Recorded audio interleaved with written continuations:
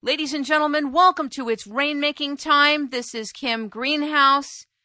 It gives me great pleasure to welcome Michael Baigent. He is the co-author of the blockbuster book Holy Blood, Holy Grail.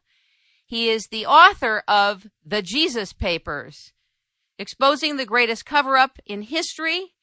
He has also written The Messianic Legacy, The Dead Sea Scrolls Deception, The Temple and the Lodge, Secret Germany, The Elixir and the Stone.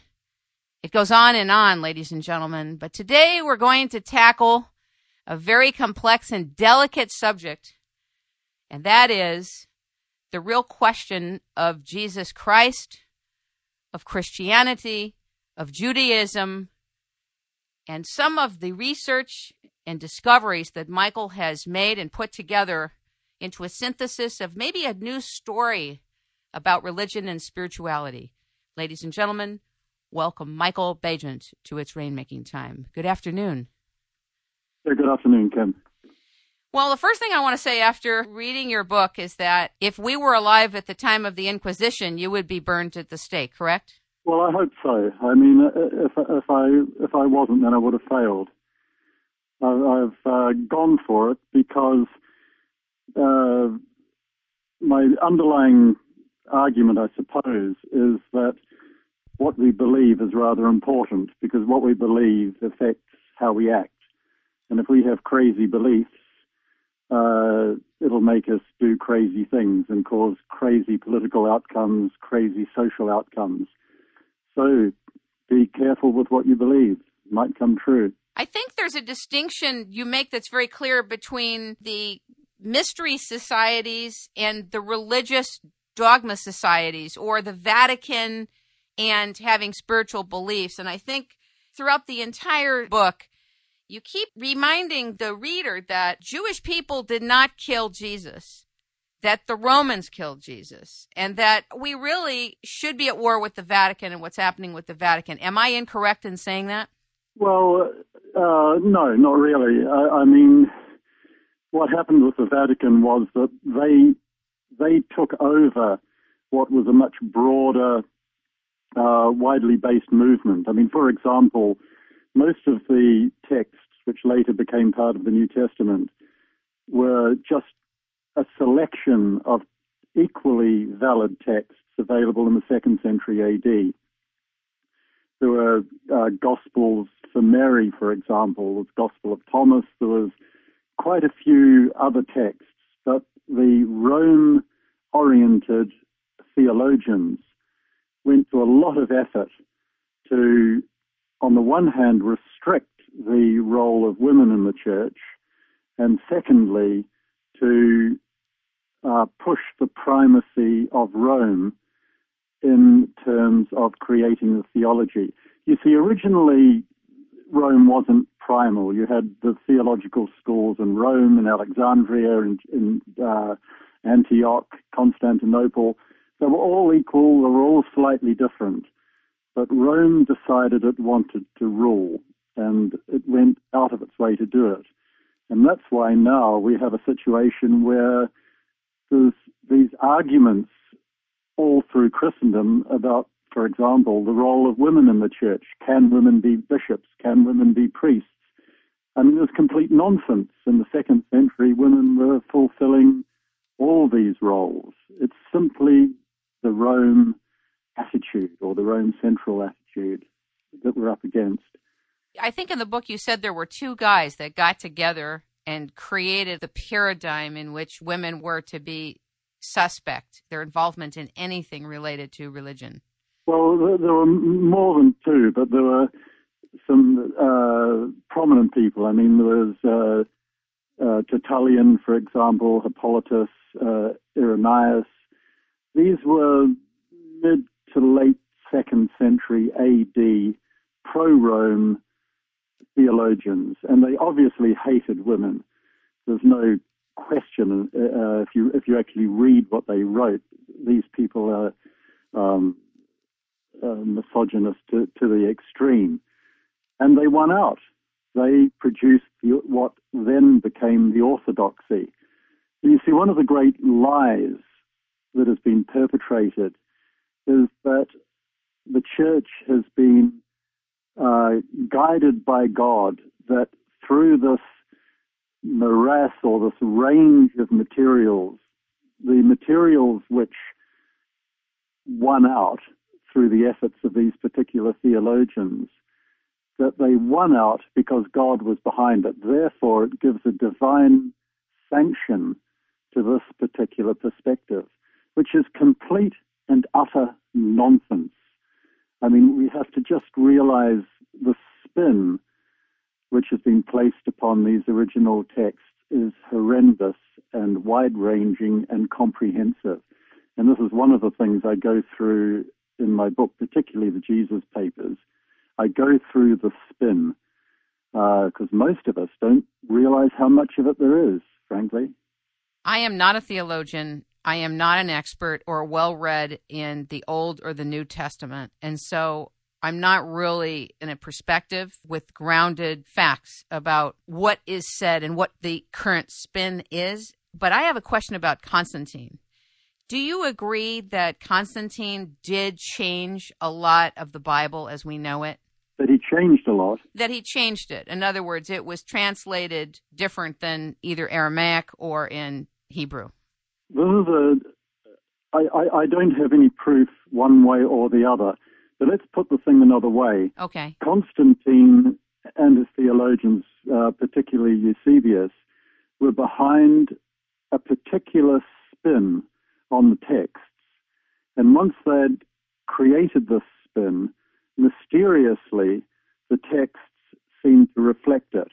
And the main spin they were behind was making Christendom accept the fact that Jesus was divine. I mean, this was the whole point of the Council of Nicaea in 325 AD. Effectively, by a vote of around about 217 to 3, they voted Jesus to be God.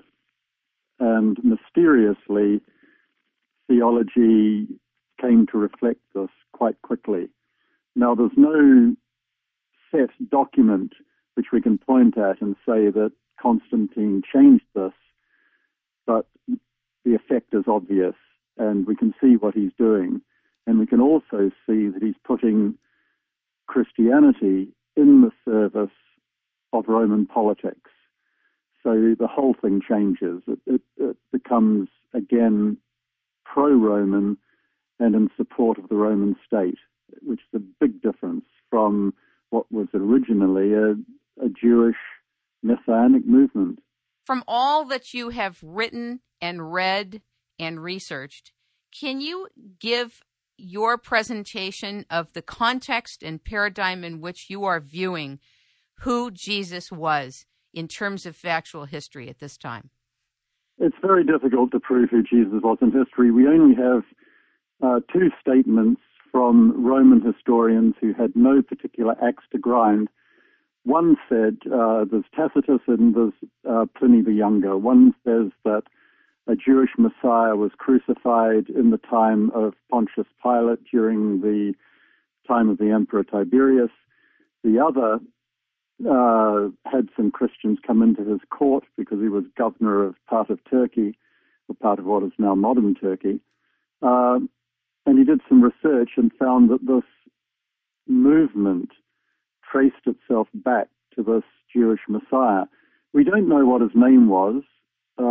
Jesus may not be his name because Jesus is Yeshua, which simply means the deliverer, which could be a title rather than a name. We don't really know anything for sure about his life because the New Testament is theology, it's not history. Obviously, there's going to be elements of history in there, but it's very, very difficult to tease them out. I mean, one of the great, how can I put it? One of the great collusions, I suppose, that everyone engages in, even myself, because there's no way out of it, is that we tend to treat much of the New Testament as history simply because if we didn't, there wouldn't be anything to talk about. And yet while we're treating it as history, we've got to keep at the back of our minds that this might not be the way it occurred at all. And that's why in the Jesus Papers, I have another very, very close look at the crucifixion, because there's something very, very strange indeed happens during the crucifixion. If you view it from the point of view of a historian, which I am, something quite different comes out. There is no way that Pontius Pilate could have executed Jesus. There's no way he could have allowed him to be executed, because Pontius Pilate was the Roman governor, named prefect, of Judea. He only had two tasks. One was to make sure there was peace in the country, and secondly, to make sure that the Jews paid their taxes back to Rome. Rome didn't care about anything else. And yet you had this Jewish Messiah who was standing up and saying, according to the New Testament, pay the taxes.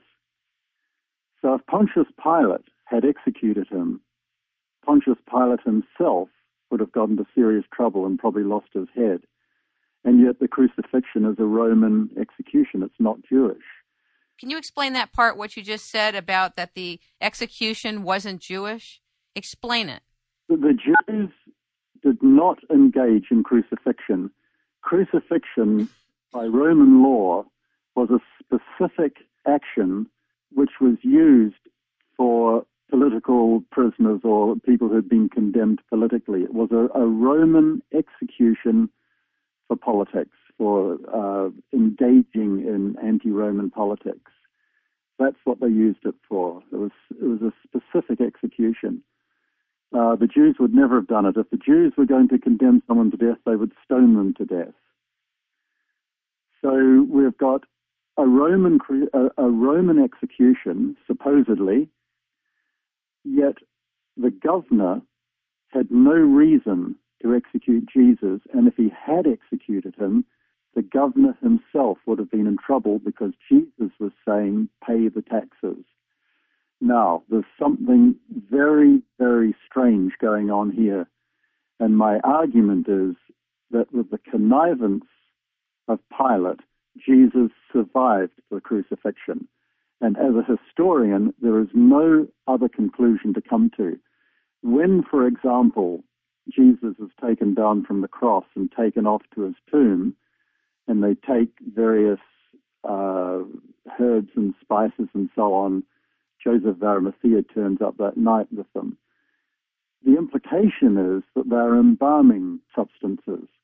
But if you actually look up an ancient use of medicinal herbs, you find, in fact, these substances which Joseph of Arimathea took were to stop bleeding, to deal with shock.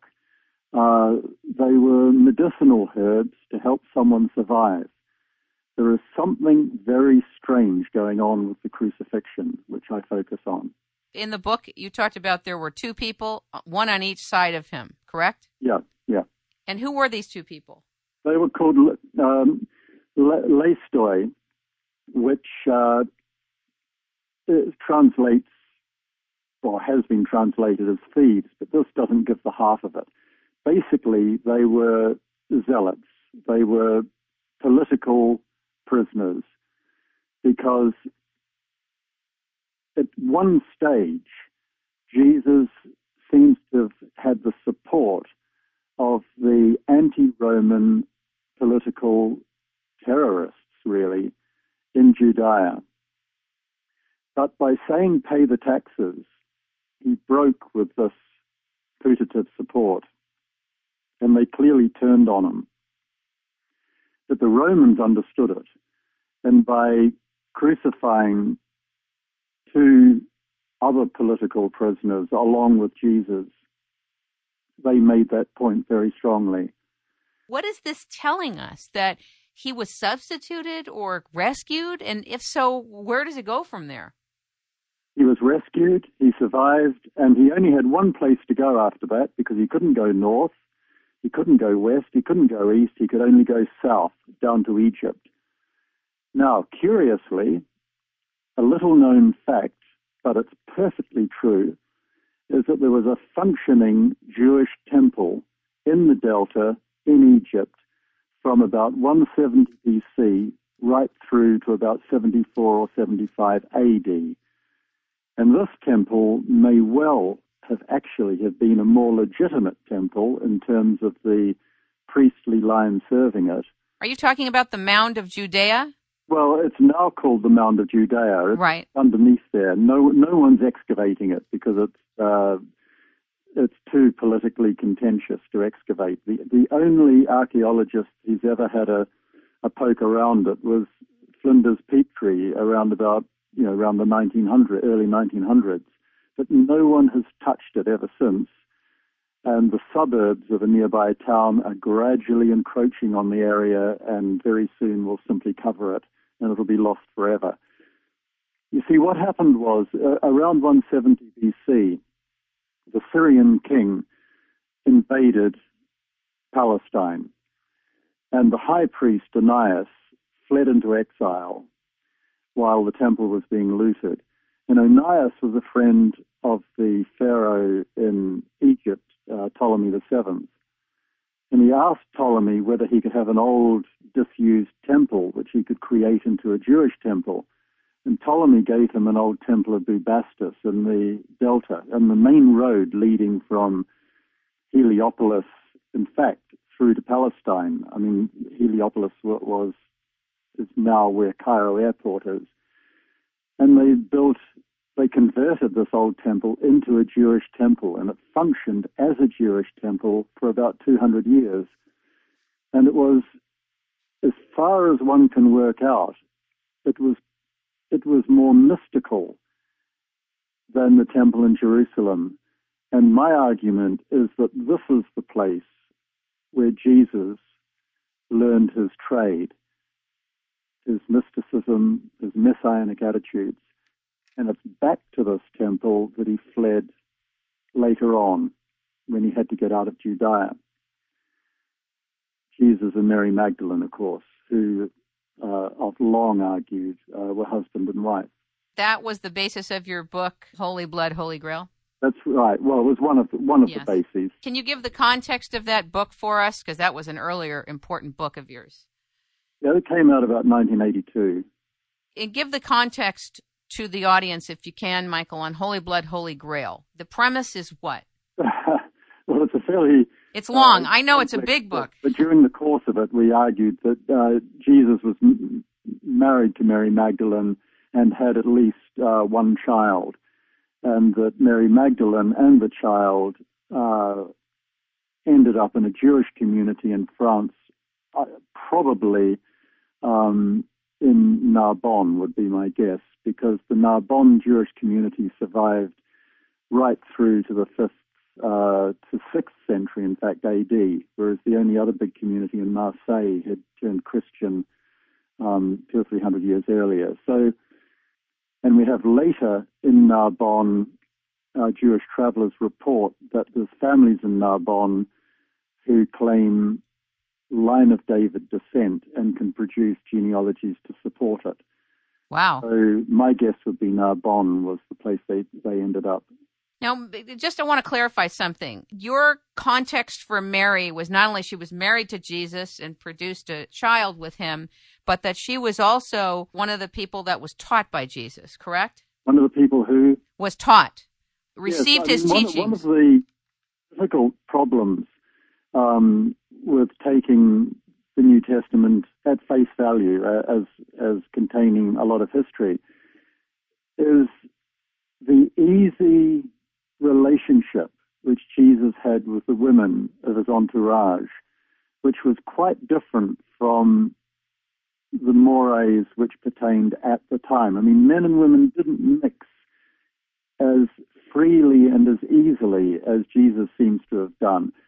I mean, for example, meets a woman near the well at Emmaus and sits and chats to her, and afterwards the disciples complain.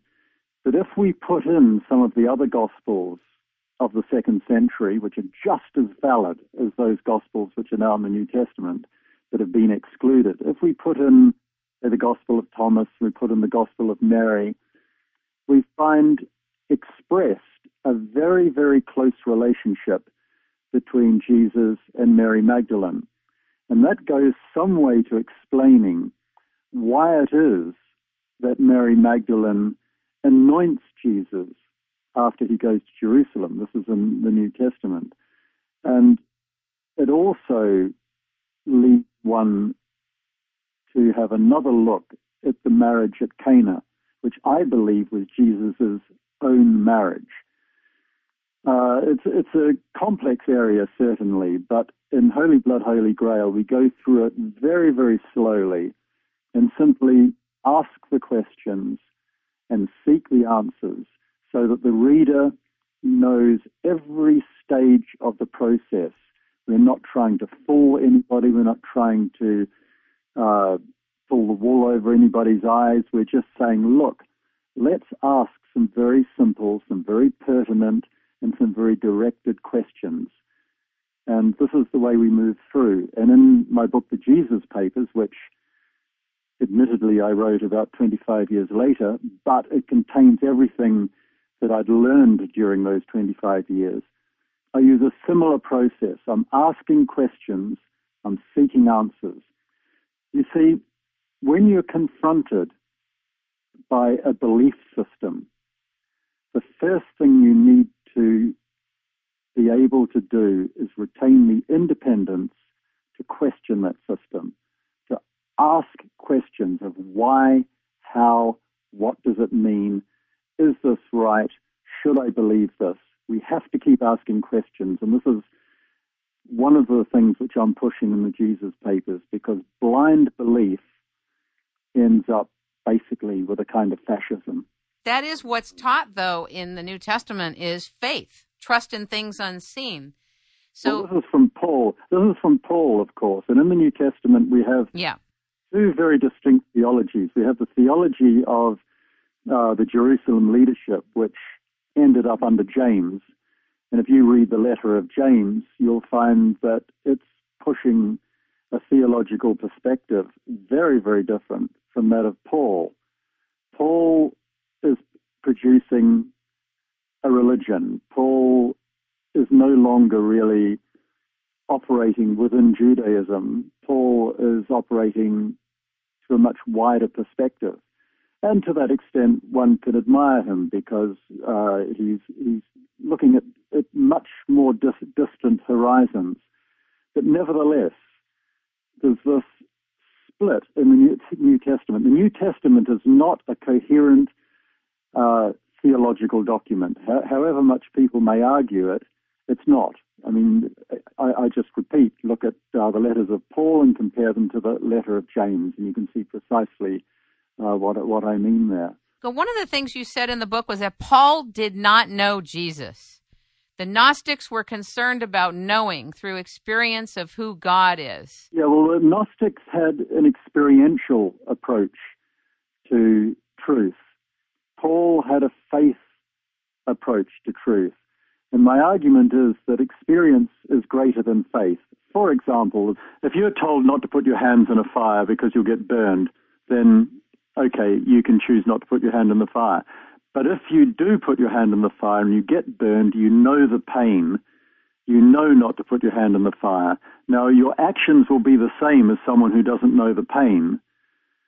But the first person isn't putting their hand in the fire because they believe they'll have pain, whereas you know you're going to have pain. And my argument is that knowledge is always superior to faith.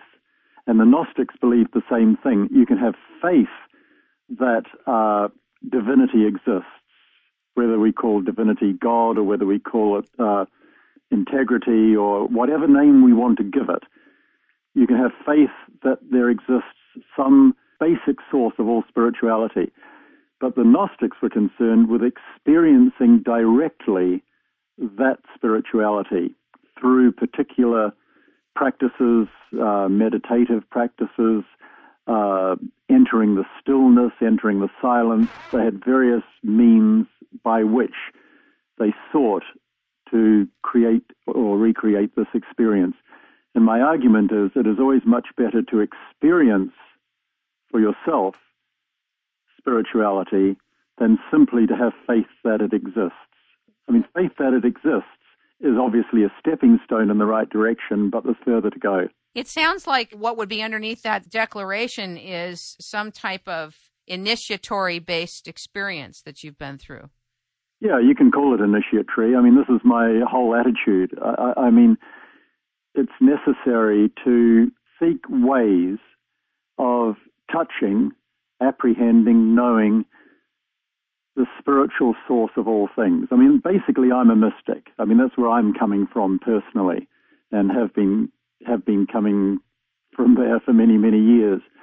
And I think that's why I can't throw my lot in with any one religion, because spirituality exists, that's not in doubt, and it expresses itself in many different ways, but it doesn't make one way necessarily better than another way. There's many routes to the top of the mountain, as they say.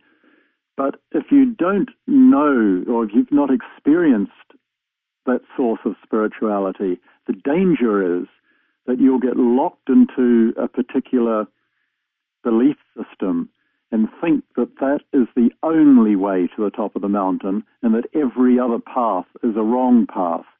And this is where you get people who argue over the name of God. Is it Allah? Is it God? Is it Jehovah? I mean, there is nothing more pointless. It's like arguing over the name of snow or the name of water, or it is so stupid and so pointless, and yet so many people do it. And this is the problem, of course, with the fundamentalist approach to religion. Now, I know the word fundamentalist in the United States has various nuances which it doesn't have here in Europe, but if I can just use it in its basic form, this restriction of belief to one particular path, to me, is one of the greatest dangers we face as human beings, frankly. How have you been attacked for what you've written and what you've said? I'm sure everything, but what is the... I've been attacked about everything, and I've been attacked in every way you can imagine, apart from being shot, because I'm still here talking to you. But people have been aware of the dangers. I've given lectures with undercover policemen sitting around the first row because they were worried about things. I've received hate mail by the bucket load. I've been told I'm working for the Antichrist. I've been ridiculed. I've been criticized. I've been hauled onto television programs with academics who oppose my position, who have tried to argue me down unsuccessfully. I've had arguments with priests on television, radio, in print. I mean, the thing is, when you challenge belief systems, you're challenging not just something which is held intellectually, but something which is held emotionally. Totally. And when people have an emotional attachment to something, you can't discuss it rationally. You can't sit down and have an interesting debate on the subject, because it very quickly becomes angry. And I mean, even with highly intellectual Catholic professors, who one would assume would manage to keep things on an intellectual basis, they too have become so angry that on occasion they can't even say goodbye to me at the end of the program. I'm sure you understand why, right? Because you're basically pulling the rug out on their relationship with a savior, a being that you're basically announcing isn't who we thought he was. And it's hard. It's hard. I know precisely why. But there's nothing I can do, because were I not to do that, I'd be living a lie, and that's worse. You've done a lot of traveling, a lot of cave exploration. I read about your explorations in Italy with Robert Temple. Yep. And I was wondering why you mentioned that in the Jesus Papers book. There was a reason you mentioned it, but I couldn't put it together. Well, the reason that particular underground temple was a temple, as far as we could tell. I mean, we haven't excavated it yet, though we have now raised the money to do it.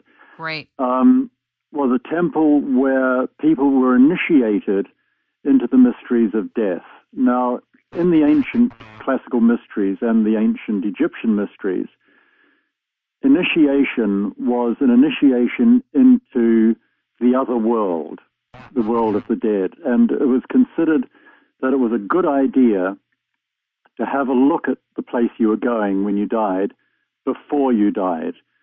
But the thing was, when you were initiated into the secrets of this other world, you weren't allowed to talk about it. And so very, very little is known about the procedures and so on of these mystery traditions. There's very little that survived, and what little has survived, I've put in my book, The Jesus Papers. But what's clear is this initiatory quality. Now, the thing is, we're up against a lot of prejudice. A fellow I know who's probably the biggest European expert on the Mithras cult, and he took my wife and I one day down to an underground Mithras temple, which is not open to the public at all. And at the end of the temple was this incredible painting of Mithras fighting the bull in beautiful colors. It's in perfect condition. Well, it was when it was first discovered. But now the eyes of Mithras have been gouged out and mutilated. And as this particular archaeologist told me, that mutilation has been done by an archaeologist who found Mithras too challenging to his faith. So even today, amongst educated archaeologists, these things are incredibly sensitive and incredibly powerful. Sometimes the emotions simply get the better of them. I know exactly what you're talking about. I just did an interview with Michael Cremo on his book, The Forbidden Archaeologist, about archaeological finds, which are millions of years old, are not allowed to go public at all and squashed so that that information never gets to the public how old the human race really is. It's fascinating. Fascinating. And Michael Cremo is doing us all a big favor. I've only met him the once, but I liked him, and what he's doing is fantastic. Fascinating, fascinating man. And I think you're also doing us all a favor, but a lot of us will resent you. The problem you have is that you're not just doing it on archaeology. You are putting the pieces together of things that don't make sense in the way the Bible communicates itself as a form of history rather than as allegory, correct? Yeah. Look, I mean, the bottom line is I just do what I can do. I'm not really on a crusade or anything like this. It's just what I do. And it just happens that I had some questions, I sought the answers, and the road by which I traveled to try and figure these answers out, I've written about. That's the simple fact of it. I'm not sort of filled with hate or anger or, I'm not trying to destroy things. I'm just trying to understand what really is going on and to get behind the spin. I mean, we all know about political spin, but a lot of us have forgotten that there's a lot of religious spin as well. What do you think happened in Italy such that you went into the caves in the northwest corner of the Bay of Naples? What do you think happened? What was your take after you left? Like, what were you left with going into the caves there? Utter excitement. I mean, you see, this underground temple, it's down a 600-foot tunnel into a cliff. You were pretty brave to go through there. I read the details of that. It was pretty scary just reading it. I love tunnels. I spend a lot of time in tunnels because that's where there's a lot of hidden things. The Romans were so scared of this place that they filled it with rubble. And my feeling is that the temple down there, 600 feet down this narrow tunnel, which runs due east-west, by the way, I think they would have left everything in the temple, because if they were that scared of the place, they wouldn't have pulled anything out, because they would have been too superstitious to take anything out in case the spirits followed them or something like this. Who knows? But I think there's precedence in the Mediterranean. I know in Mallorca they did this kind of thing. They used to smash the things up and then cover them. And I think that's what they've probably done in this temple. I think they've smashed everything up and just filled tunnels with rubble as they came out. But of course, the rubble is now settled, and there's now about an 18-inch gap between the top of the rubble and the top of the tunnel. I mean, over 2,000 years or so, it's just settled that much. So what I'm hoping is that in that temple there, we'll find a whole lot of material which will allow us to read the site. Because there's an underground river there too, which is very unusual, and a whole complex of tunnels. I think we only found a small part of them. How did you not get lost? I mean, I was getting lost reading about you in there, going through to the left, to the right, and Well, you know, I sort of did get lost a few times. Quite confusing down there. There's a tunnel, you go to the end of it, and when you get to the end of it, you hope you can turn around and come back. The main thing I was worried about is that I wouldn't be able to turn around at the end, and I'd have to sort of end up crawling backwards down a tunnel, which is not as easy as crawling forwards. That's scary just listening to it. God. I'll bet your wife didn't appreciate you going down in there, that not knowing if you would come out. She didn't know. Oh, my God. That's a good thing. Wow. I'll bet she wouldn't have let you go. Well, she was outside. She didn't know what I was doing down there. Oh, my God. I actually got her down there. You even had the other people with you scared to death. Well, that's true. I ran out of rope, so I just untied it and let it go and kept going. Oh, my God. That's wild. I mean, what can they do? How can you pull someone out with a rope anyway? That's ridiculous. True. That's true. I guess it's a way to just know where you are. Well, to know I'm still there, yeah, I suppose. Talk to us about the Dead Sea Scrolls. So many people are interested in the Dead Sea Scrolls. I haven't read your other book, The Dead Sea Scroll Deception. What are you saying? Well, that came out quite some time ago, and there's been a lot of changes in the Dead Sea Scrolls since that time. I mean, they've now been made available to everyone, but at the time I wrote the book, they weren't available. And we were arguing that they should be available because by restricting access to them, they were perpetrating a spin on the material. I mean, as I'm constantly going on about, I dislike the spin that's put on religious systems. And the Dead Sea Scrolls was one very obvious one. It was in the hands of people who controlled the area. They controlled physically the scrolls. They controlled the interpretation of them. They controlled what scrolls people could know about. And we discovered that one of the scrolls talked about someone called the Son of God. Now, if that's not a parallel with Christianity, I don't know what is. But they didn't release that scroll for something like 45 years. And you have to ask yourself, why didn't they release it for 45 years? I talked to a Jesuit who was in Jerusalem at the museum where the scrolls were held on the day that that particular fragment came in, which had talked about the Son of God.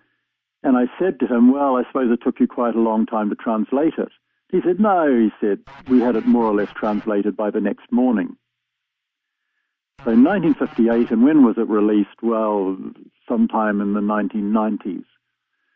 Now, you tell me, I mean, is that a mark of true scholarship or a reluctance to let something out? Definitely fear of some other interpretation coming. That's what the Dead Sea Scrolls deception is about. The deception, probably not the best word we could have chosen, but these days we'd use the word spin. But of course, back in the early 90s, spin wasn't really a term that anyone understood. So deception was the word we went with. So what do the Dead Sea Scrolls, let's say at Cove 7 in Qumran, you said they're written in Greek on papyrus, and the other caves were written in Hebrew and Aramaic on parchment. Most of the scrolls are in Aramaic or Hebrew. Well, most of them are in Hebrew, to be honest, some in Aramaic. But what's very interesting is that the scrolls from, I think it's Cave 7, all of them were in Greek. Now, what that means is that there were members of the scroll community who were a violently nationalistic community. We have to understand the scroll community hated the Romans, wanted to get rid of them, hated the Herodian kings and wanted to get rid of them. And it's rather interesting that the temple was built by the Herodian kings. And so that gives another twist on the whole, the Wailing Wall phenomenon. I mean, we've got now,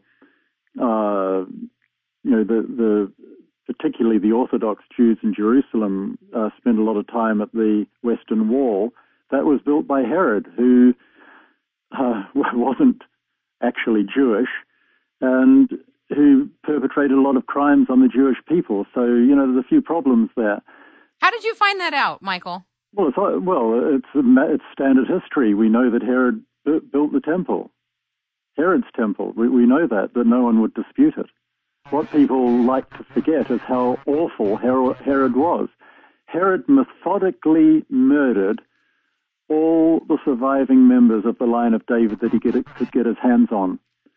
He drowned the male heir in the pool of his villa in Jericho.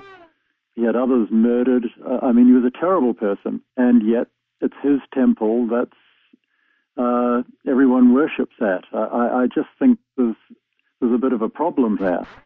Wow. But no one's talking about it. You are. I am. So how do the Jewish people and the Israelis respond to your declaration of that and the historic record? Well, the Israelis have given me a bit of a hard time one way or the other. Not too bad, but... What did they say? Well, no, they've just done sort of funny things. Like on one occasion, they loaded an entire 747 with passengers ready to take off, except for me. And they left me in this little departure hall with all my luggage for about, 20 minutes or so, and everyone studiously ignored me.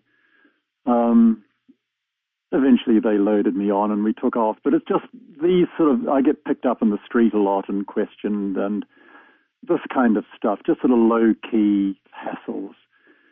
The problem is that I've written about the relationship between the fundamentalist Christians in the United States and the right-wing Israeli politicians. You see, the right-wing Israeli politicians are quite happy to accept all this money and support from the fundamentalist Christians who believe that there's certain signs before Jesus comes back, and that is, the formation of the State of Israel, which has happened, the taking of Jerusalem, which has happened, and the third thing is the rebuilding of the temple, which hasn't yet happened, but they're keen that it should occur. But of course, if you ask any fundamentalist Christian what will happen then, Jesus will come back and will convert all the Jews to Christianity.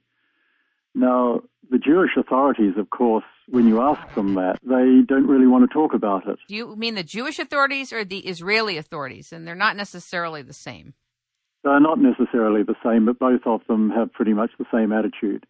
Okay. They're quite happy to accept the money and the political support, but they don't really want to explore the implications of the belief systems, which, as I've said, is that Jesus is going to come back and convert the Jews to Christianity.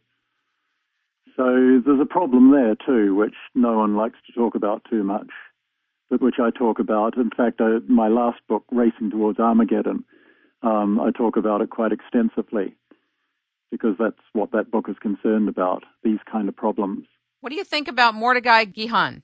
Well, I don't know. You mean the expert on Bar Kokhba? Or yes, the expert on Bar Kokhba. Yeah, he's a really, really good man. I was going to do a book with him, in fact. I never did. I would still like to. I think Bar Kokhba is one of the most fascinating characters in Jewish history. Can you talk about him? Yeah, Bar Kokhba emerged around very early 2nd century. And he obviously had spent some time or had served in the Roman army because he knew Roman army tactics. And he had these huge caves in the Jordan Valley where he used to train his guys secretly in, Roman style of warfare. And at the same time, Jewish captives were working as slaves for the Roman army, and they were producing the weapons. And Suetonius tells us that the Jewish captives used to make slightly substandard weaponry, and so the Romans would reject them. And this substandard weaponry would not be melted down and remade, but it would be stolen and given to Bar Kokhba's forces. And eventually Bar Kokhba emerged, and he actually fought and defeated the Roman legions in Judea. And for probably 3 or 4 years, there were no Roman legions there at all, and Bar Kokhba ruled. But where he came unstuck was that he relied on the Parthians, who were about the only country that Rome was absolutely terrified of, because the Parthians were these amazing horsemen who fired arrows, and they just would sweep into the armies, fire their arrows, and sweep away again. And the Romans could never really get their measure. And the idea was the Parthians were going to invade from the north east, and Bar Kokhba was going to manage to kind of solidify his position.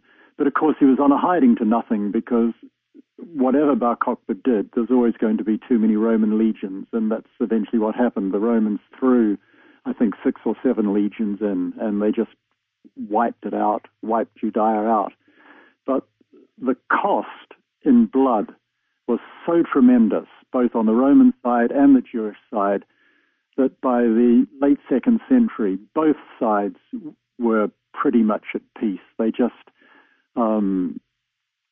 weren't annoying each other again, because the cost had been too high, and they realized that it was ridiculous.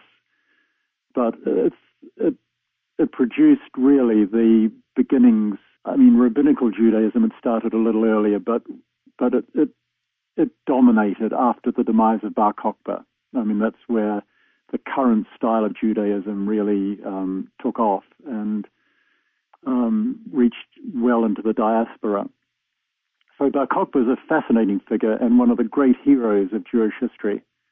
And Mordecai Gichon is probably the greatest expert on Bar Kokhba, who had, as I say, a lot of underground sites where he used to hide his men, who could sort of emerge, fight, and then just melt back into the hills. And no one knew where they were. You have a very interesting life, don't you? Well, I get bored easy. I think you've picked the most exciting and yet challenging and scary thing to follow, really. I called Michael Cremo the Columbo of archaeology, but I'm going to come up with a name for you. Well, so long as it's a nice one, I can live with just about anything. Talk a little bit about why you think the Vatican has obtained and destroyed writings for so long, and that basically all things lead to Rome, and what can be done about it. Well, I say in my book that all the rivers of blood lead to Rome, and I think that's pretty much it. I mean, Rome is all about power and centralization, and that's all that you need to know. As we now say, ironically, Rome is the sort of moral arbiter. I mean, all the scandals that it's had recently show just how thin that moral status of Rome is. But it's Rome, right from the start, has been about power. Because remember, initially it was the Roman Empire, and when the Roman Empire disintegrated, really we had the popes. You see, the first pope who became a strong man was really in the early 5th century, and that's about the time when the Visigoths first invaded and looted Rome. So the political and military entity of Rome was disintegrating, but the theological entity of Rome was becoming powerful. And that's basically what happened. The popes took over the role, in a sense, of the emperors. Do you think that in your lifetime Rome will be destroyed? Oh, I hope not. Rome's one of the most beautiful cities in the world. I mean, it is the lair of the beast, admittedly, but I couldn't care less what happens to St. Peter's so long as they save the artworks. I'd like to see the end of the papacy. I'd like to see the Pope just Bishop of Rome again, the way he always was, and have a sort of decentralized Catholic Church, so that if the bishops in United States wanted to allow married priests or women priests, they could, because there's no theological objection to women priests or married priests, however much Rome may squirm and argue and complain. There's no theological objection. There's no theological necessity for celibacy, anything like that. Decentralization would allow it to be flexible and to survive, but the longer they try to keep this thing centralized and rigid, the more likely it is that it will just crumble. It's unsustainable as it's going along at the moment. But no, let's not destroy Rome. I wasn't asking that. It's unbelievably beautiful. Have you been to Rome? I have, and I wasn't asking that for my interest in having Rome destroyed at all, but there are some prophecies that assert that Rome will be destroyed and the papacy will be destroyed. Well, I think the papacy may well be. There's this prophecy which has been, it's about 1,000 years old now, which the prophecies of St. Malachi. I was just going to mention him. Taken quite seriously in the Vatican. And they say that this present Pope will probably be the last, or maybe it's the one following. I'd have to check exactly. Right. It has something to do with olive or something like that, the olive tree. Yes, yeah. It's either this Pope or the next Pope that sees the end of the papacy. And Jung had a similar kind of vision. I don't know what you think about Jung's visions, but had a similar kind of thing. But you don't need to be a prophet to see that Rome's either got to be flexible and adapt or fail in this modern world. It's as simple as that. You can't carry on the way they're carrying on and hope to survive. You are an editor of, is it a Masonic magazine or newspaper? It's a magazine. It's about 80 pages, and it goes out to about 230,000 people, I guess. It's quarterly. It's stress enough. I would imagine that if you're an editor of a Masonic magazine, are you also a Mason? Yeah, I've been a Freemason since the early 90s. Can you share a little bit, whatever you can share, about the paradigm of a Freemason and how, as a Freemason, that would impact or contribute to your research, either questions or analysis? Well, the thing with Freemasonry is that at its heart, it's a very ancient system, much modified, but at its heart, it's a journey towards insight into spirituality. That's its point. Unfortunately, the majority of Freemasons don't understand that, and they see it as a kind of dining club or social club or something of the sort. So with the magazine, while it's basically there with articles about Freemasons who do this or that, what I try to do in every issue is to have something which pushes the buttons of spirituality and the spirituality contained within the journey of Freemasonry, because if that's ever lost, then Freemasonry is finished. But as an ecumenical system, because you're not allowed to talk about politics or religion in Freemasonry, and you can be of any religious or any political persuasion and join, I think it's valuable, because in this modern world, we're getting more and more isolated in a sectarian manner and in a political manner. Look at the disputes between politics in all our countries, how heated these arguments get, or look at the bitter disputes between religions that are occurring, whereas in Freemasonry, there's none of that. Everyone's there in pursuit of spiritual insight. Now, it's not a particularly focused system, and it's had a lot of manipulation by people who didn't really understand what they were doing. But at its heart, it's good, I think, and I think it's a force for good, and it's a force for morality, it's a force for dealing honestly with people. And why I like it is because most of the people in Freemasonry that I meet are of a similar persuasion. They understand that things that they couldn't talk about, there might be lawyers or judges or airline pilots or school teachers, they can't go banging on about spiritual journeys in their jobs because people would think they were weird. But in Freemasonry you can, and you can explore these topics and be with other people who care about them, frankly. And I think that's the reason. If you're with people who care, you've got a kind of mutual support system, so you don't feel isolated. One of the great problems in the modern world is isolation. And so we need organizations who bring people of like minds together, and that's what happens in Freemasonry. I like it, and I think it's a force for good, but it needs constant vigilance. Otherwise, it too could go the way of so many other organizations and become a source of conspiracy or a source of domination. I have a question about Freemasonry.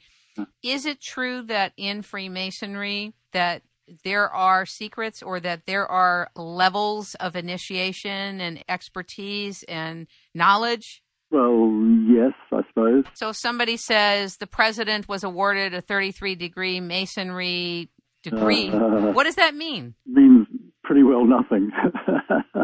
Okay. Means pretty well nothing. I mean, I'm a 30th degree Mason. I was asked if I wanted to go further. I declined.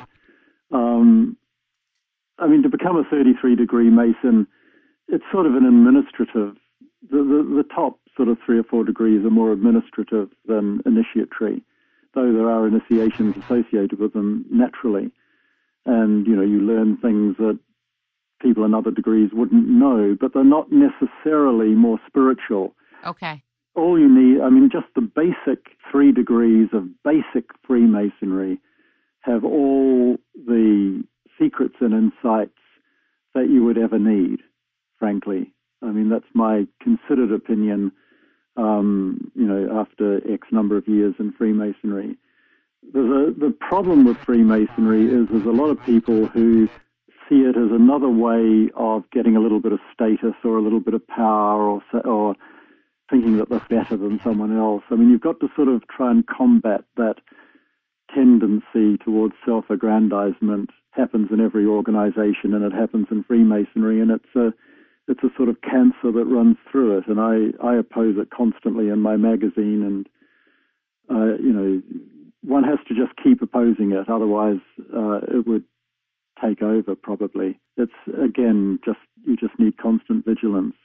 I think what lies behind your question is someone who's a 33-degree Mason going to have more spiritual secrets than, say, an 18-degree Mason or a 3rd-degree Mason? My answer would be no. He knows more about the Scottish Rite system, but the Scottish Rite system isn't necessarily more spiritual than the basic Blue Masonry, as it's called in the States, system. Did Freemasonry help shape your research abilities or give you some type of access to something that enables you to do the kind of research that you do and ask the kind of questions that you do? No. I had access to Masonic libraries and things prior to joining. I joined, actually, because I just rather enjoyed the people I met and got on with them and realized that here was a whole group of people who were rather similar to me. But subsequently, what can I say? There's sort of an alternative information network going on in Freemasonry, and you learn a lot of very strange and interesting things which are known that Freemasons have been involved in that you wouldn't know unless you were a Freemason. You see what I mean? Yeah. Political or religious things. I've not used any of them in my books or my research, but I do find some of these stories fascinating. It's just out of fascination, really. Nothing that I've done in Freemasonry has actually facilitated the kind of research that I do. I can say that quite clearly. In fact, my research is quite separate from my Freemasonry, to be honest. Right. I just wanted to know if it helped shape the way you're doing the research or allowed you to become more receptive or... What would have been useful, probably, is if I'd been a Freemason when I wrote Holy Blood, because there's a whole kind of conspiratorial network in France that we explored in Holy Blood. And I've since found out a whole Masonic angle to all that. I've found a lot of the people that I was looking at have turned up in sort of strange Masonic groups, which I've been tempted to research and write about over the years, but I simply haven't had the time, to be honest. That would have been useful because we could have fleshed that book out a bit more along those lines, and we also found out a lot more about the esoteric and secret connections of people like Debussy and a lot of the writers and artists who were around him, and Debussy was in this group called the Prieuré de Sion. We've had a lot of flack, actually, a lot of criticism over the Prieuré de Sion. People say it's fraudulent and it's all made up and the rest of it. But actually, were I to write that book now, I could nail a lot of this stuff down a lot more firmly, simply as a result of what I've learned through Freemasonry. But, it's not worth redoing the whole book on that account. It could be a compendium, right? Or an edition. Yeah, could do, or put it on the net or something. It could do. It would take a bit of work. That's the only thing, a bit of time. But yeah, there is stuff out there that nails these things down. But see, quite a lot of academics now are working in that area. I mean, there's a woman doing a PhD in Holland at this very moment on the esoteric connections of a lot of these people that we talked about in Holy Blood, plus a whole lot of others like Picasso and people like that. I mean, the artistic world in Europe in the late 1800s, early 1900s was very esoterically minded. I mean, that's the point. And they belonged to all kinds of different orders, some Masonic, some non-Masonic, but kept close links with Freemasonry, like the Martinists and so on. Were women invited into Freemasonry, or is it just happening now? No, there's been women's Freemasonry since the late 19th century. Really? And there's two orders of women's Freemasonry and one order of mixed Freemasonry, that is with men and women. Over the last probably 15 years or so, male sort of Freemasonry has become much friendlier towards female Freemasonry, and in fact, in various parts of England, the women use the men's Masonic temples and so on to meet in. So, and also, of course, a lot of Freemasons' wives are members of women's Freemasonry lodges. There's a lot of sort of family membership. Both men and women are both Freemasons. I think that's probably the same in the States. I've never known any women that were Freemasons, but I have met a few men who were. I just didn't know. I wanted to find out. Yeah, no, there's certainly women's Freemasonry. I mean, I'd quite happily have women in Freemasonry, but it just won't happen. I mean, I've in my magazine, I sort of had someone write a short article on the possibility just to see what would happen, and I got lorry loads of letters complaining about it. So it's just not, the time's just not right for that yet. But I think eventually it'll happen. Frankly, I think I can't see how it cannot happen. I have another two questions for you. Do you think that from all your research that Jesus was in India? Because I know there's a lot of writing about how Jesus was. I don't think he was in India. You don't? No. I mean, certainly at least one of the disciples went there.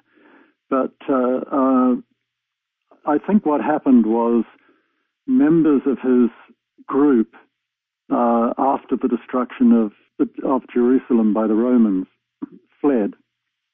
And I think they eventually made their way across Persia and Afghanistan and so on into India. I think that's what happened. I mean, there's an old friend of mine who's now sadly dead, or he died some time ago, Hugh Schoenfield, wrote a book called The Essene Odyssey, which he tracked at least one of these groups all the way through to Kashmir.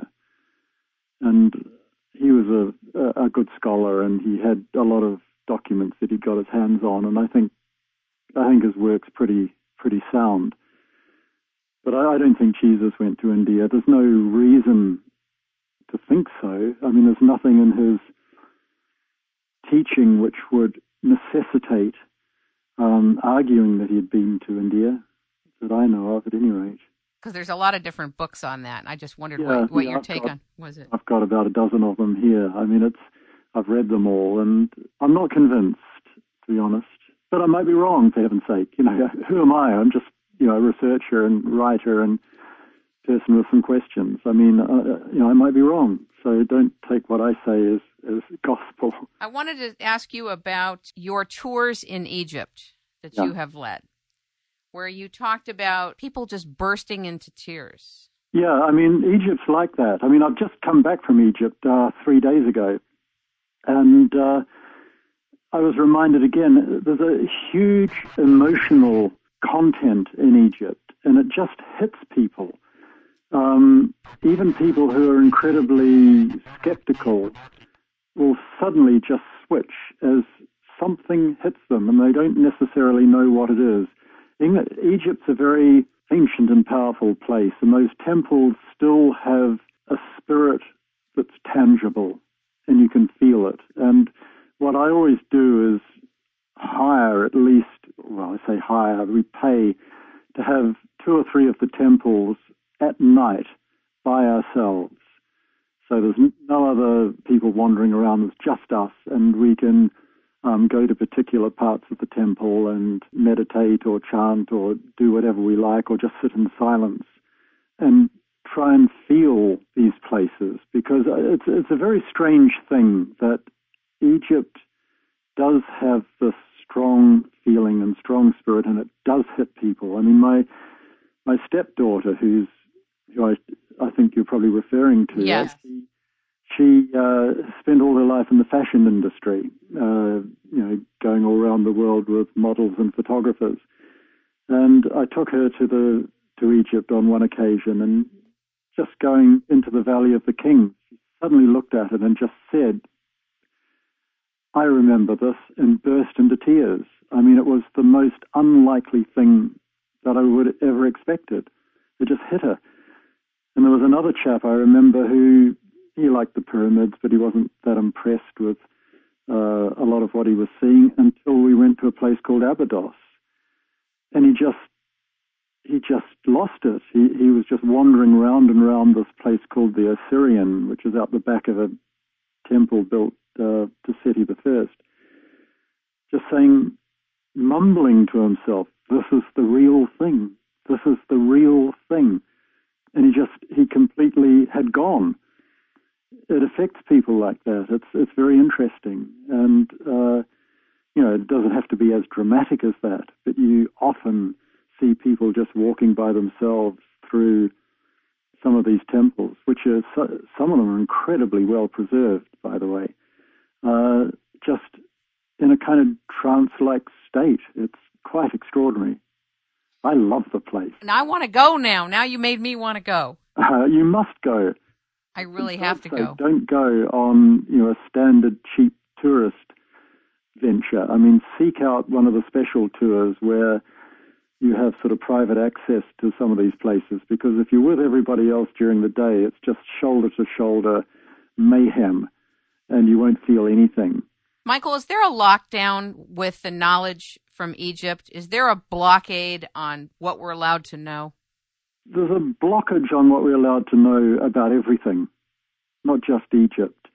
I mean, what happens is that we've got particular people have particular perspectives on places, and they have got themselves into positions of power where they can give the permits or they control the interpretation. And, if you go against them, you don't get any publicity, you don't get any permits to dig, you don't get any support. And this is the way that it works. Or you get destroyed. I mean, I know various people who have had a terrible time because what they have to say runs completely counter to the prevailing paradigm. I know 2 people, in fact, who have had their PhDs refused because they ran against the prevailing paradigm.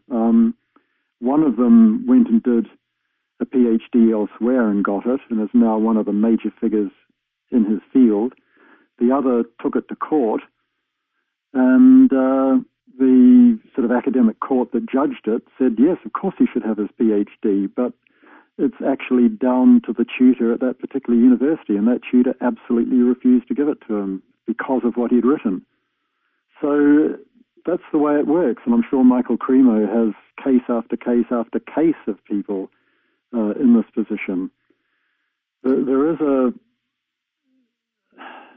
lot of sort of B-grade scholars who are more interested in administrative control and power than anything else. I mean, for example, the guy who's the current head of the Antiquities Department in Israel once physically attacked me, punched me on the sofa of my own home after I'd driven him from Oxford to my home where he was staying the night, given him a good meal, and I was driving him to the airport the next day.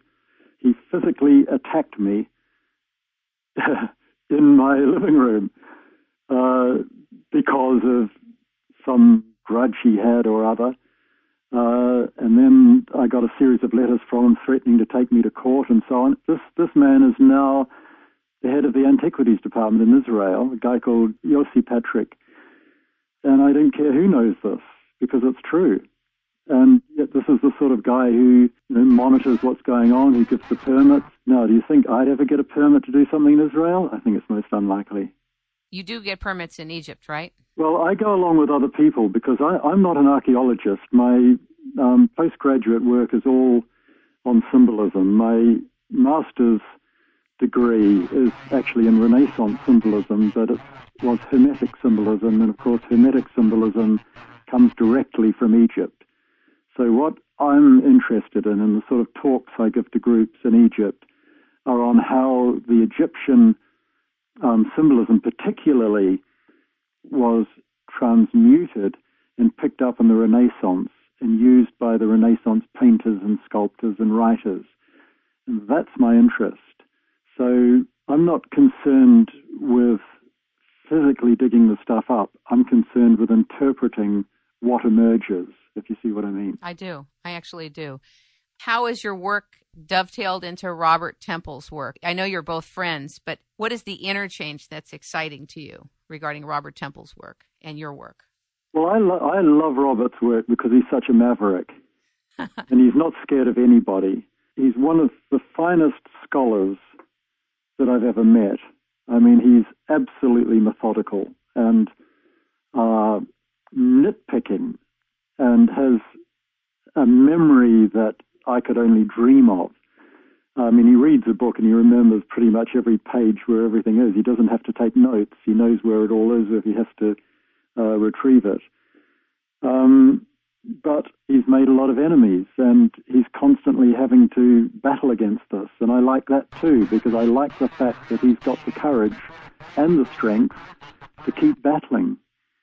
I like people like that. I think it takes people like that to move things ahead. Otherwise, we'd just all collapse in a kind of sleepy, dreary uniformity. Again, this is Michael Cremo's area. I mean, it's just, you have to keep pushing. It's definitely a very exciting route of understanding our past, who we are, and what actually has happened. Fascinating. Yeah, it's absolutely exciting, and I'm driven by the excitement of it. When I'm researching, I'm sort of bubbling with excitement at what I might find and the implications of what I might find, because I know that when I'm looking at stuff, I will find things, because I've never not found things. It's all there. It's just being able to bring an independent and unbiased perspective to the data.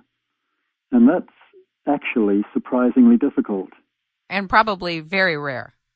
Probably. I mean, a lot of people lack courage, I suppose I could say. I mean, maybe that sounds a bit arrogant. No, it's true. It's definitely true, because people are concerned about their jobs, their status, their ability to continue working. You know, the loss of a paycheck has more power over most people than a lot of things. Yeah, it's true. Look at what happened in climatology. A lot of these scientists all over the world are scared to stand up and explain the data, not the story, but the data, because they'll lose their positions. It's terrible. Yeah, that's true. And their grants. Yeah, that's perfectly true. It is a big thing that, that's why I admire people who go against it, and Robert Temple is one of them. Do you miss Richard Lay? I do, terribly, yeah. I mean, we used to, we talked almost every day. We sort of, how we put things together when I was doing projects with him, we used to have sort of brainstorming sessions constantly, and he and I were very different personalities, but we were both coming from the same place, and we both had, similar kind of knowledge of things. And I used to love these brainstorming sessions and the way we put things together. So, yeah, it's a great loss. He seemed to have passed on young. I mean, he wasn't an old guy. No, I think he was 62. That's not old. No. In today's terms, that's not old. No, he wasn't well. Okay. Truth of it, and he really needed to get into hospital and be sorted out. And had he done so, I don't think he would have died. But because of this case, involving Dan Brown and the rest of it, it just, that took over our lives for a couple of years, and I think that basically did for him, frankly. Since you've mentioned it, and I didn't know whether to mention it or not, I just wondered if you could just explain what you just said. You went to court for several years and were in a lawsuit. Well, the thing, yeah, I mean, there's not much to say, really. I mean, what does a writer or a filmmaker or an artist own? He or she owns intellectual property. And we felt, and I think correctly, that Dan Brown had stolen our intellectual property, because he was claiming, by British law, if you used someone else's research for commercial gain, and you used their research so that you didn't have to do your own, then that was a violation of intellectual property. And, it was obvious that that's what he had done with the Da Vinci Code. And so, we never wanted to go to court. We just wanted recognition of this fact, that actually we had done the research. But the publishers played hardball, and they refused to even talk to us for about 3 months. And I think they really wanted the court case. I think they probably wanted the publicity. I don't know.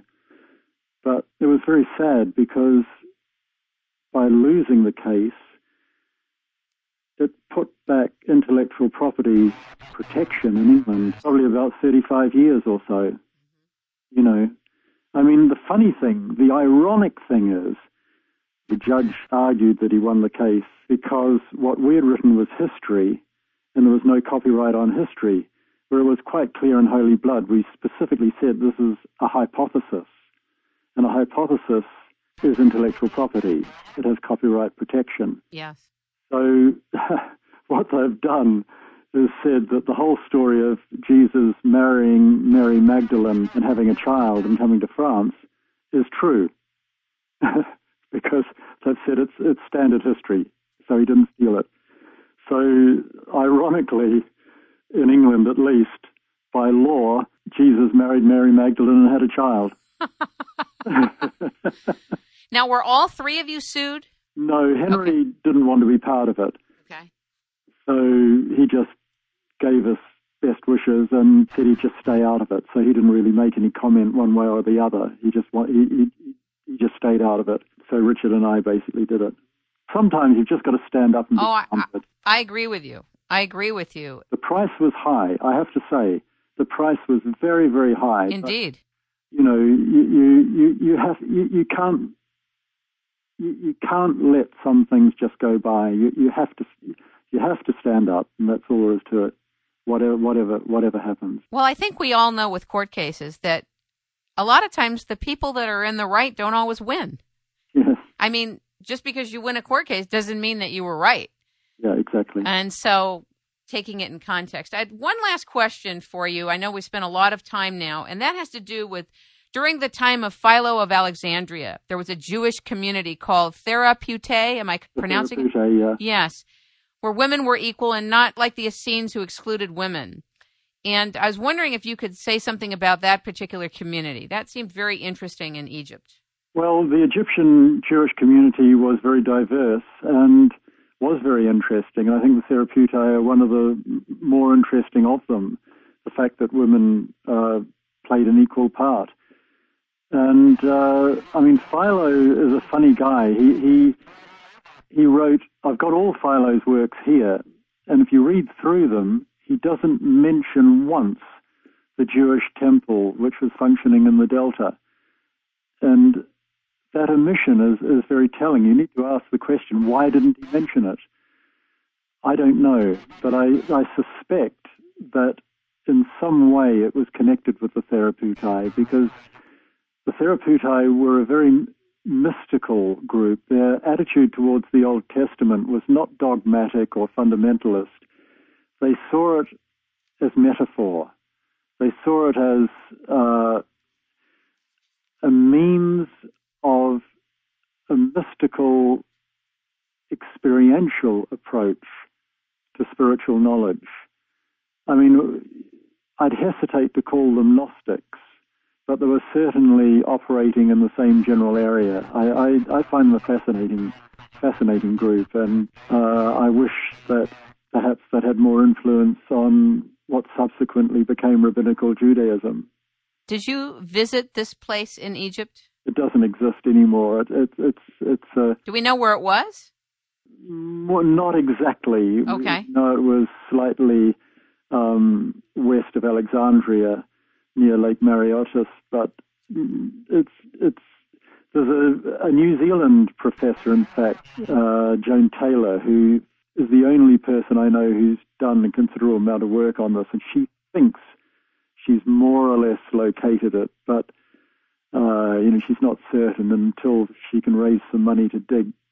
She's never going to know, even if there's anything there. But reading Philo's account, I don't think there'd be much there, because they lived a very simple life with very simple buildings. I just don't think you'd find anything that was distinctive. How do we even know about them then? We only know what Philo wrote about them. Okay. And that's, as we've discussed, they took the Old Testament as metaphor, not as literal truth, which is very different. They seem to have had a sort of a kind of Kabbalistic approach too, because they were very involved in the numbers of days, the numbers, and in numerology, say, things like this, which brings them into the orbit of the Book of Jubilees, for example, or the Book of Enoch, which then brings them vaguely into the orbit of some of the Dead Sea Scrolls, which some of the scrolls express this sort of numerical symbolism.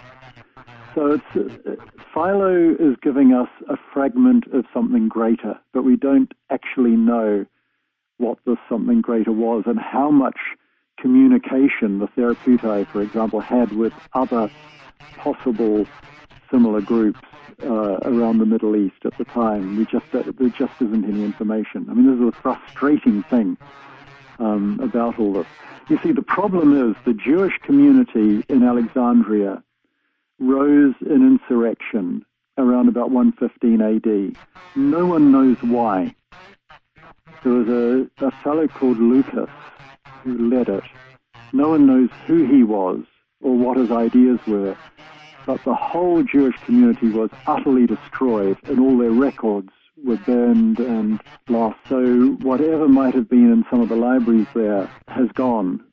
What would be nice, of course, is if they're building a road sometime in Alexandria and a bulldozer happens to uncover a house of a wealthy Jewish intellectual, and there happen to be a whole lot of documents there. I mean, that would be nice, but it hasn't happened yet. Reminds me, though, of Michael Cremo's experience of archaeology that poses something different than a worldview that's been integrated and absorbed will be cast aside. And I'm just wondering if you feel that would happen. Well, that certainly happens. I mean, they found a whole lot of Jewish documents. The Saudi Arabians are building a road through the remains of a very big walled Jewish trading city in Arabia, a place called Khaybar, which Muhammad took sort of early 7th century. And they were building this road, and they uncovered a library with a whole lot of scrolls and books and so on, codices and so on. And the Saudis just would have destroyed them. But a guy I know bought the whole lot, and they're all now in a vault in Switzerland. But, you know, they're not much use in a vault in Switzerland. They keep trying to get him to release them to scholars or let people look through them. But what's the fear? That he won't get them back? I don't know, to be honest with you. I really don't know. He's got a lot of stuff, actually, a ton of stuff. He spends a lot of money, I mean, millions and millions on this kind of material. But he just likes it. He sort of keeps it and looks at it and shows a few friends what he's got. You know, he's shown me a few things that are pretty mind-boggling. You have good friends. I have one last question for you. It's a personal question. You can always take the fifth. Do you believe in reincarnation? Yeah, I do. I've had experience with about 7 of my own.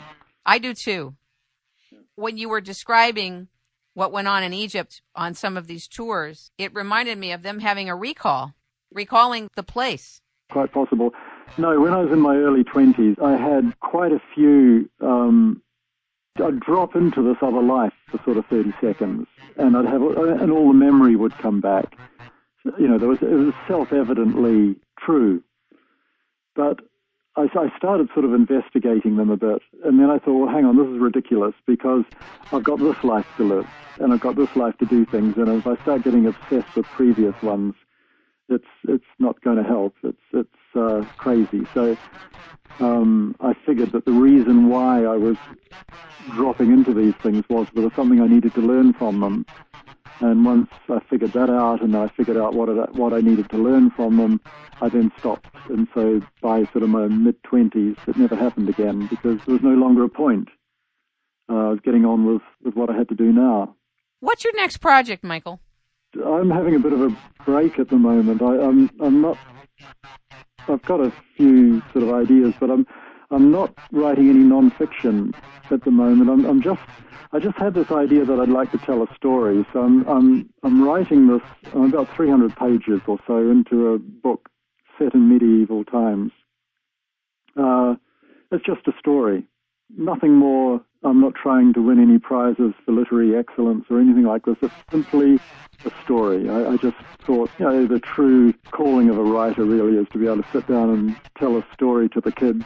It just seemed to me that I wanted something simple, because after 12 books in English that are quite complicated, I suddenly had this hankering for simplicity, and this was a way of dealing with it.